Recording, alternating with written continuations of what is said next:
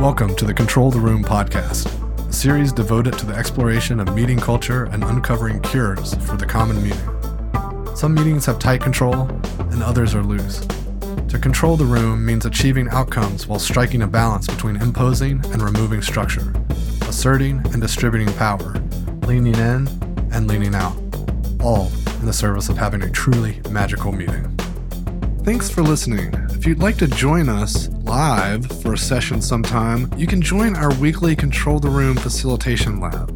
It's a free event to meet fellow facilitators and explore new techniques, so you can apply the things you learn in the podcast in real time with other facilitators.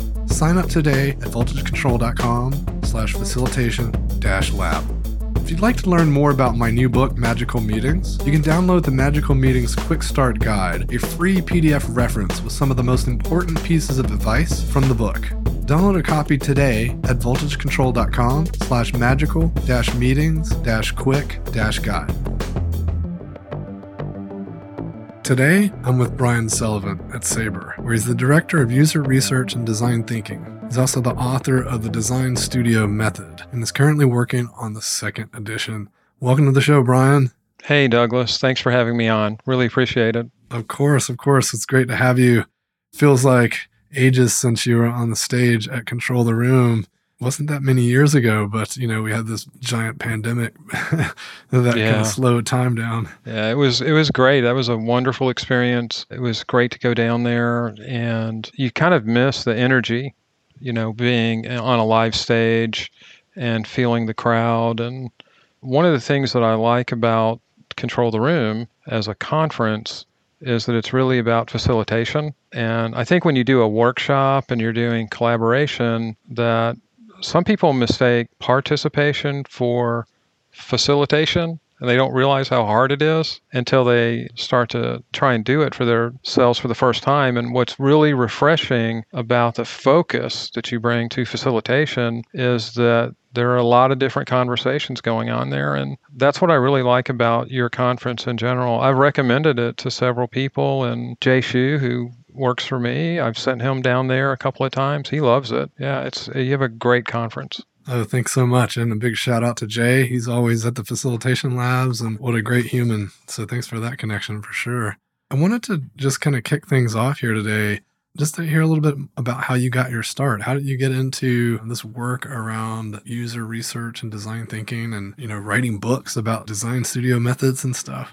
So it's very funny that you mentioned I have students. I teach at Southern Methodist University in a certification program, and I teach in graduate school at University of North Texas in the interaction design program. To be honest with you, I never thought I'd be doing that.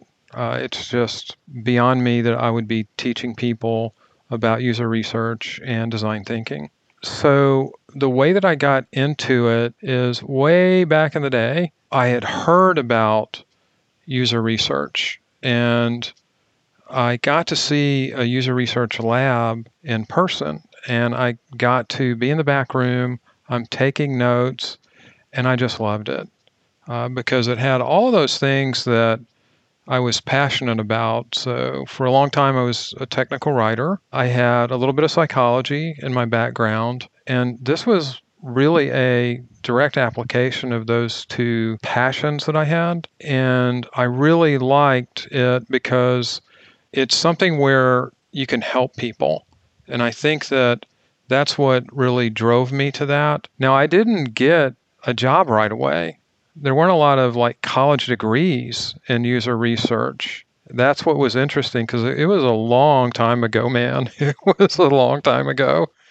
And at the time, I'm taking a MBA class, and my college professor asked me, hey, what do you really want to do? Because I want you to teach. And I go, I really want to do user research. And she goes, great. Well, in order for you to teach in the MBA program, I need you to take 6 more hours. And I go, if I do that, my wife is going to kill me. I can't do that. So I did a directed reading class. And she goes, okay, I need you to read 20 books in 16 weeks. And I go, no problem. So I devoured 20 user research and usability books And I had to do like a 4-page report, no problem, because I was, technical writing background. And I presented it to her, and she goes, "You really need to do this as a career, Brian, because you're very passionate about it." I ended up getting an interview, and in the interview, I remember the usability manager asked me, there's a difference between doing QA testing, which I had in my background, and usability testing. Can you give me an example? And I gave her an example. And the example is if somebody can't use the ATM, they walk away and, you're losing money. And so what we have to be measuring isn't that the features are actually working, it's adoption. And she goes, "Oh, that's really good. Tell me more." And I go, "Well, I did a directed reading course. Here's all of the reports." And I show her all of the reports. And these were all of the books that she had read in her master's at Carnegie Mellon. And I got offered the job and was shocked that I got offered the job. But I took my technical writing background and I just dove in, and she was a mentor for me for a couple of years. And then I just continued to move up. I started out as a lead, became a principal, then the manager, then a director. So that's how I kind of got into usability and user research. Along the way, one of the things that has happened with the discipline is that usability testing, it's always at the end. It's always about diagnosing after the fact. And so I didn't like that because I always thought that was a lot like going to the dentist and getting a checkup each year. And I thought it would be better if we took more of a prevention approach, right? And so if we're doing more things up front, so rapid iterative testing evaluations, and that really kind of got us into that prevention mold. And then as I'm continuing to explore that, well, with rapid iterative testing, you're changing the design between users and you're really refining and honing it down to what they want. And it's a beautiful thing. But I always imagined that initial prototype that comes in could be better. And so I went to a conference, I talked to a couple of people, and they introduced me to this approach that they had started experimenting with called Design Studios. And we talked for hours about it. And I can remember coming back the very next Monday. So I went to a conference, I come back on a Monday, and I said, I'm going to do one. And the person I was talking to said, that's great because I have a problem I can't figure out. My designers need help.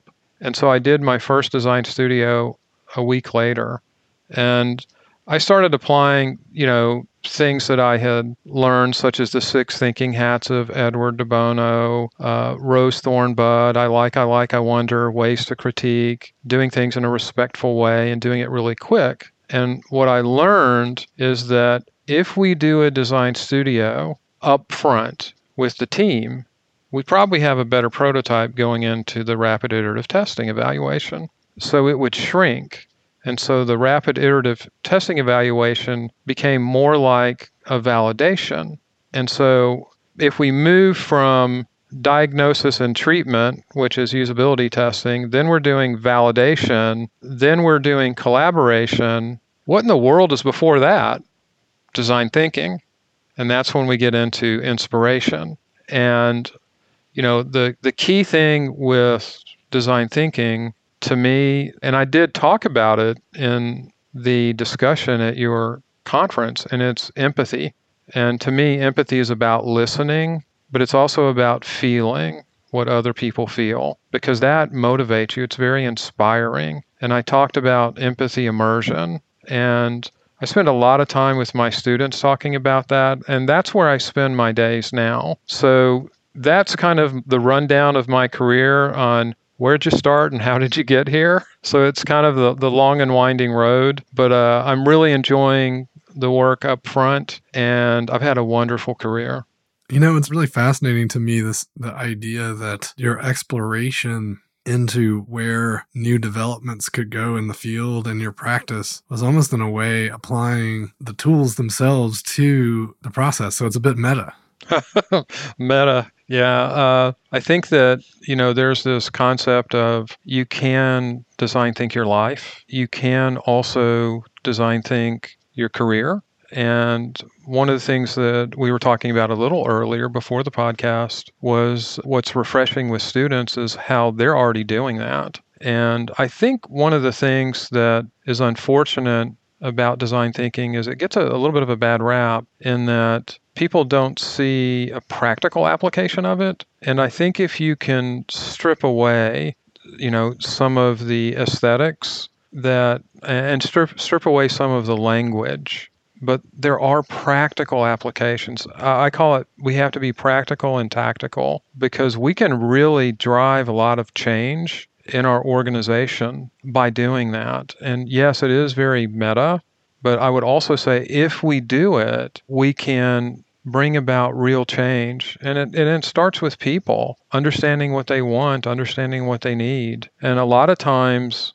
when I have conversations with Jay all the time, one of the main topics that we talk about is sometimes our job is to make people better at their job, and they don't understand their pain points. But if we can get them and talking, maybe build a service blueprint, for example, we can improve their handoffs, we can distribute the work, we can get technology to maybe do the work for us a little bit better. It's really refreshing to see that happen because I think, again, back when I got started, this is all about helping people. And that's what's so refreshing about what we do. How many careers, Douglas, can you really say on a day-to-day basis, my job is to help people and make them better? That's what's so refreshing about what we do. That's why I love it.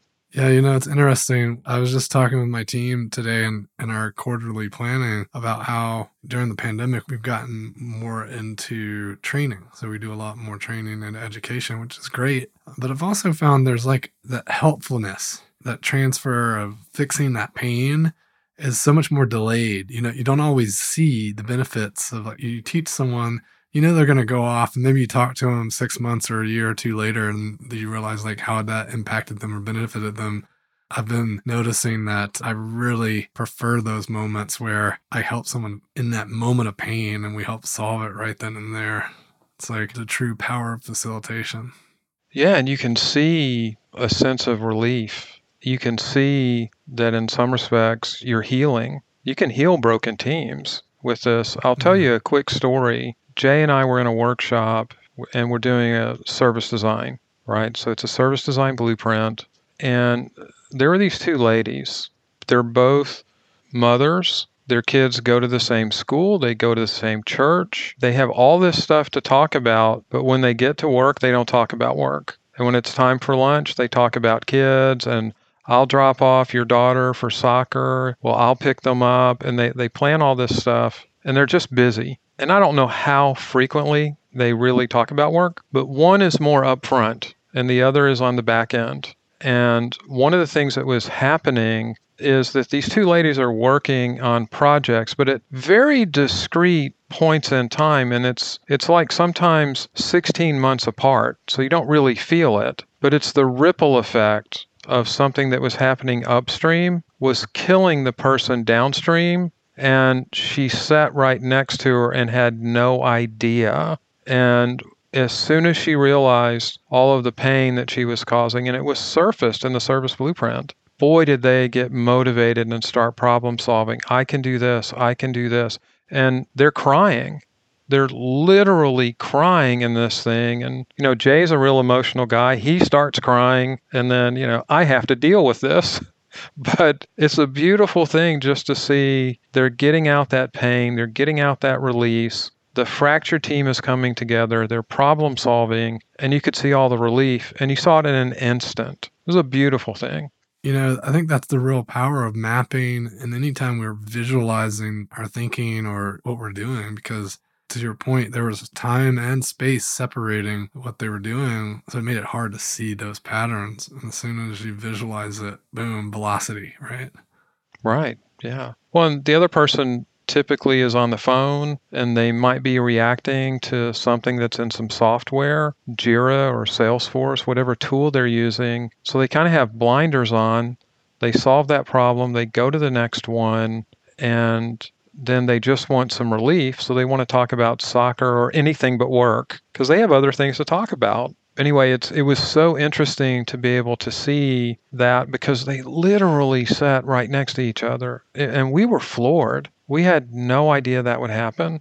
And it was just refreshing to see the healing that went on. And these were two people that were already close. We've seen it also when people are like remotely distributed around the world, and we all are kind of now with the pandemic. And I think one of the things that we've been doing is I would call it real-time service design, because all of a sudden everything has to be touchless and you have to deliver stuff, and we've got to figure out how to, roll out the vaccines, and we've got to, wear masks. And Douglas, never, ever in my wildest dreams would I have ever thought that it would be socially acceptable to wear a mask and go into a bank.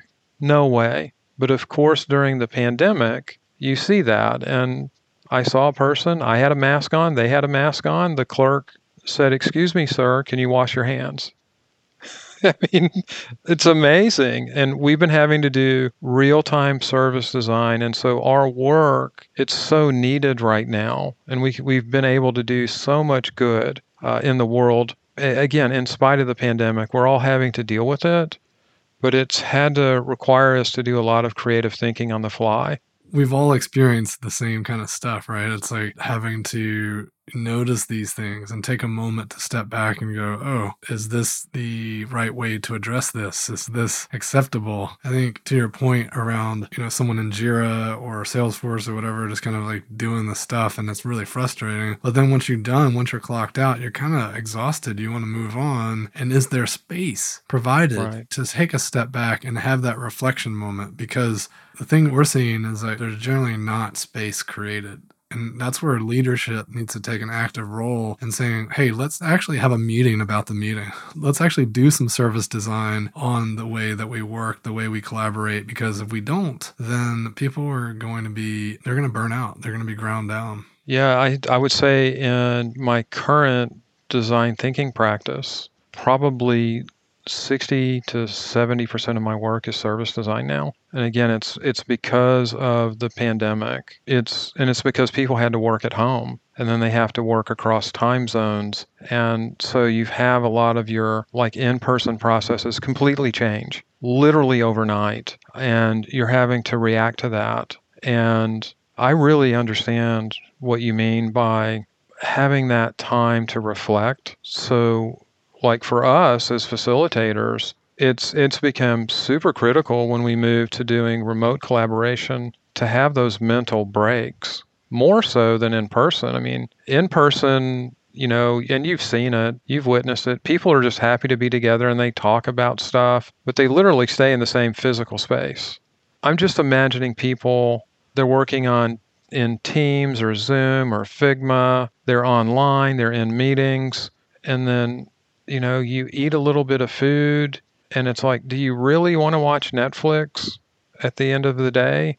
And so I've been like doing really weird things during the pandemic to kind of keep, I think, my head together. So one of the things that I've done to kind of have that mental space for myself, that mental health, is I work out on my patio. And my commute, though, is I take a 3 to 4 mile walk on some trails. That's my morning commute. And I come back, take a shower, and I get started to work. And then in the evening, it's a short walk around the neighborhood. That's my commute home. And a lot of it, the nice thing about that is I can do that, what I call a mind shift. I can shift my mind to get to a place to where all that stress is removed. And I found that I need 5 to 10 minutes before I get home to just put all that stuff away, right? So I can focus on, my wife and family in the evenings. And, maybe we might watch Netflix. We've been playing a lot of, board games and puzzles and stuff like that. But, I think having some of these little habits where you can step away from the screen, take those breaks. And as facilitators, we need to understand that people need those breaks. We need to encourage that people step away so that they can reflect. I think it's extremely important to do that. I can't wait until we get back in person, but I think that, as a discipline, all of us have had to level up our remote collaboration methods and tools. And that's good. I do think we're going to have more hybrid models in the future where maybe we do some stuff remotely and then we go in person. I love being in person. I've also found that we can be very effective remotely. But I think that's kind of how I would answer reflection. When you're thinking about reflection, think about how you can give yourself some mental space, bring your best self to your team, to work, and encourage other people to do that too, so that they can relieve some of the pressure so they can bring their best self. And again, it's all about helping people. I love that notion of kind of tending to yourself first and put your oxygen mask on first kind of thing. Yeah. Also, I think that you could take that a step further as well and say that if you're noticing that your team isn't taking a moment to service design themselves, because what you're describing is saying that, hey, it's really important for me to transition from work to home, and walking from one room to the other is not going to suffice. I need to change from Clark Kent to Superman and back and forth, right? And there's protocol for that. And how do I establish that protocol? And I think the same kinds of things exist on teams, right? And so if those moments aren't happening for your team, you can raise your hand and say, hey, team, let's take a beat. Let's have like a 90-minute session. I'll facilitate it. Or maybe Susan's really good at facilitating. Can she do that for us? So we can have some time just to think about, are we doing the right things? Yeah, I think that's really good because especially when you think of like younger people are more used to technology than us, and it's more ingrained in, how they live, work, and play, to be honest with you. So for them, it's a little bit more natural. For people that are maybe a little bit more seasoned, we have to kind of do what I call reverse mentorship. And I think you've heard that phrase before. There are things that younger people can bring to the table and ideas. We need to be willing to listen to them. And we need to also have, wait for it, empathy for our teammates. Imagine that. Let's have empathy for our teammates. And I do some silly things, I think, to relieve the stress. So with one of my interns this past summer, we would do the dad joke of the day. And so we would end a meeting with a dad joke. And then we had a young lady on our team. She really got into it. And what she enjoyed doing is one-upping us. So if we had a dad joke like about penguins, so one of them was, why do polar bears and penguins not get along? It's because they're polar opposites. Well, she tap, tap, tap, and she goes, wait a second. And then she goes, oh, here's a good penguin joke for a dad. And she had to one-up us. So it was really funny how, we take a break and we do the silly dad joke of the day. We've been known to do virtual coffee breaks. We've had a virtual beer. We've had mural boards where we created a poster that's a seasonal poster. So it's fall, and so you have to decorate the poster with pumpkins and leaves. And Christmas was really interesting because we were decorating a Christmas tree and putting presents under it. There's just silly things like that we do. But I think it's important. And I also think that when we talk about facilitation, if we move it into that area, especially for online environments, setting up rapport and establishing that. And you have to do that, prior to the meeting. You have to do that in the meeting. And then if you have like a workshop where you do something on a Tuesday, there's a couple of days off, you probably should check in, right, to see how they're doing, to see if they need a little bit of help. And then you should follow up afterwards. And I think that helps to build rapport. And it's easier to establish rapport, I think, in person. But I think that when we're facilitators doing it remotely, we need to be very intentional about that. And, it can be a virtual coffee break. It could be decorating a mural board. It could be a check-in. All of those things are super critical. And the beautiful thing is, again, if we circle back to the younger designers, the younger researchers, this is already natural for them. They do this. right? So if you've ever seen like younger kids play video games, they're not on just the console. They might be on the console, but they're strategizing on another device. It's crazy. And they're just so connected and interconnected to their devices. And they're able to like carve out these safe spaces where their friends can hang out in a very, respectful and intentional way. And that's something that I've learned recently from just talking to people that play video games. I have an issue, an inner ear issue, so video games aren't something that I do. But I was wondering, isn't it all kind of a big video game now with remote collaboration? Can we apply maybe these different tools in a couple of different ways? And maybe we can, have a back channel going on in a couple of sessions to where it's almost like somebody's whispering in your ear so that we're more effective. So again, it's being intentional with the work we do and being respectful and helping people, being willing to learn from younger people too. Very important.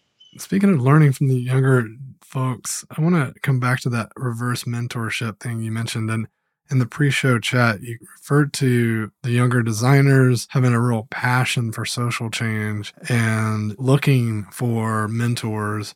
And it really struck me as a professor. I'm curious, what advice do you have that you typically give to your students on finding a good mentor? And once they find one, how do they get the most out of their mentor? Because if any listeners are thinking to themselves like, oh, I might get a mentor, like how can they find one and how do they get the most out of it? Well, I think that one of the things that you want to do with a mentor, you want to be able to have an established relationship with them if it's going to be a truly deeply meaningful mentorship. And so you don't want to just go out and try to find people that you think may help you. You want to try to establish something first and be intentional in your mentorship and try to design what I call your goals as well as an exit strategy, because at a certain point, the mentor-mentee relationship should become more of a partnership, right? So you need to, as a mentee, think about that. So when you come to the mentor, have like 3 things that you're wanting to learn from that meeting that you might be in. And if you have ideas, bring those ideas. Don't come just with a blank sheet of paper and expect a mentor to, give you advice that you need, because they don't know what you're struggling with. They can't read minds. So you need to be prepared for the mentor-mentee meetings and be very intentional with what you want. And if a mentor says no, you're going to have to find another mentor. If a mentor gives you advice, you really need to listen to it. And if you're comfortable doing it, you should do it. If you're uncomfortable doing it, what you want to do is take a step back. Is the person trying to stretch me? Are they trying to push me? Your really good mentors do that, right? The last thing that I want anyone to get into is a relationship, like a perceived mentor-mentee relationship where there's microaggressions and there's things that are happening that can really just destroy a young person that's trying to develop. So you may want to talk to people that have had this person as a mentor. Don't just go on blind faith. So those are the things that I tell my students. And I'll be honest, Douglas, I really push my students hard. I push them hard. And it's all for the best, though. One of the things that I think is important for the mentor-mentee relationship is mindsets. Mindsets are so critical. So a lot of times when you're dealing with younger, talented people, the mindset is, I am a student, you are the teacher. And they frame it that way. And I never call anyone in my class as a student. I refuse to. You are a young professional. And so I'm going to teach you as a young professional. I will do that. My expectation is higher because you're a young professional. It's where you're at. When you turn in something to me, it is not a school report. It is an asset that you should have in your portfolio. And guess what? Whatever you present to me expect that we're going to go through it 3 or 4 times. Will I grade you? Probably. At some point, you're going to get a grade. But at the end, I would rather that you have something that you're proud of. And I'm going to treat you as a young professional. And if you're struggling, let me know. If you're having friction on your team, let me know. I can help out. So that's kind of the way that I talk to them about mindset. I talked mindsets last night. There was a young lady in my UNT class, and she asked a question, and I go, that's exactly how a student would ask that question. How would a young professional ask it? And then she goes, oh, yes, because it's easy to fall back. That's what they've been doing for years and years and years. And they're very early in their careers a lot of times. They've only had 1 or 2 years. But with the mentor-mentee relationship, I think we need to teach them as young professionals, not students, not put them down. And we also need to be open to learning from them. That's the reverse mentorship, because there's all these new tools that are coming out. I can't keep up with it. I can't keep up with all of the different problems that they're at. I'm at a different point in my career, and I'm at a different elevation in the organization too. I'm listening to things about how we're going to finance things and how we're going to do things that are 3 and 4 quarters out versus at the ground level. I need to get plugged in at the ground level, and then they need to tell me what's happening at the ground level. And I mean, just the other day, Lauren, who works for me, was showing me some really cool stuff that she had done in Mural, and apparently they had released some new features. I had no idea. And she's showing to me, and I go, oh my God, this is so cool. We can do this and this and this. And then she corrected me, and it was in front of some people. She goes, yeah, Brian, that was 4 months ago. 4 months ago. But I'm doing other things. I'm providing air cover so that, people can bring their best work forward. I'm greasing the wheels a little bit. If there's, some friction happening, I can get plugged in and go have a conversation, and then I'll get back to doing some work. But in many respects, this younger design strategist that's on my team, she whips me at so many things. Mm-hmm. She is teaching me all the time. And where she struggles, it's more of the soft skill things. And so she presented this document to me. It's some training. We're doing a lot of training too. And the way that it was presented to me, I was imagining how it would be received, not by the people that she was delivering the training to, but by their managers. And I go, oh my God, if we say this, the outcome might be that they think that we're telling them what to do. Mm. Before we do that, why don't we do a quick rewrite? So give me the document, let me do a rewrite. We're not stripping away your stuff. I actually think it's good. We just have to position it the right way. Let me do the positioning with the higher ups, and then you can do the practical and tactical work. And I go, why don't you accompany me to this meeting? And it's like SVP, CMO, and all that. And they all you saw was nodding heads. And then she said, I get it. I get why you did that, right? So that's kind of important to be able to have those conversations and to learn from each other. Yeah, that's so good. It's like you talked about mindsets a second ago, and there's the beginner's mindset that you're kind of tapping into when you talk to folks that are just in the earlier stages or just getting started in something. When you're doing training or teaching, if you can't put on that beginner's mindset, it's going to be really hard to show it to them in the way they're going to get it. Yeah, I think the approach that I do, and I actually learned this from a really young teacher. She's like 30 plus years younger than me. She said the way that she likes to teach young professionals, it's called I do, we do, you do. Mm-hmm. I do, we do, you do. So what she'll do is she will show, here's how you do it. And there's a relevant example. So almost like case studies, success stories, and there may even be videos that they can study. Then now that we've seen this example, we do it together in a workshop. It's a practice session, right? It's like a dojo, right? You practice. Then you get homework where you get to do it on a real project. So I do, we do, you do. It's a great way if someone's first learning to feel a little bit more comfortable. They can ask those questions, they can practice in a safe environment. And then when it gets real for them, they kind of know what success looks like because you did the case studies and the videos, the I do portion. They've got to practice in the we do portion on a project that's not really real, it's low stakes.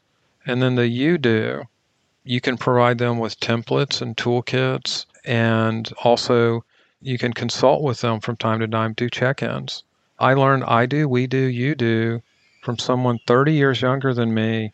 I applied it in my corporate training. I'm applying it in the graduate school training too. Wouldn't have even thought of it, but it's being willing to listen, and it's being willing to put that into practice. So good. It's such a great model. So I think we're kind of at our time, and I wanted to just make sure we leave you with a moment to offer our listeners a final thought. So I think the final thought that I would have for people is understand that wherever you're at in your life, know that there are people that are there also. Know that there are also people that want to help you and they want to teach you. And one of the models that I say at the Big Design Conference is learn, share, grow. So those are the 3 pillars: learn, share, and grow. And I know, Douglas, you're that way at your conference. One of the best things that you can do as an individual is contribute to another person's life. And it's not really what that person can do for you. It's really what can you do for that person to make them better. Because we're all here on this earth, I think, truly to help people. And, it's an honor and a privilege to be part of a community where that is our daily call to help people. So think about ways that you can contribute to make other people better, and know that there are other people that want to make you better too. Such great advice. Such an awesome chat, Brian. Thanks so much for taking the time to talk to me. Oh, it was fun. Loved it. Yeah, it was really fun. I really appreciate it. Thanks for joining me for another episode of Control the Room. Don't forget to subscribe to receive updates when new episodes are released. And if you want more, head over to our blog where I post weekly articles and resources about working better together. VoltageControl.com.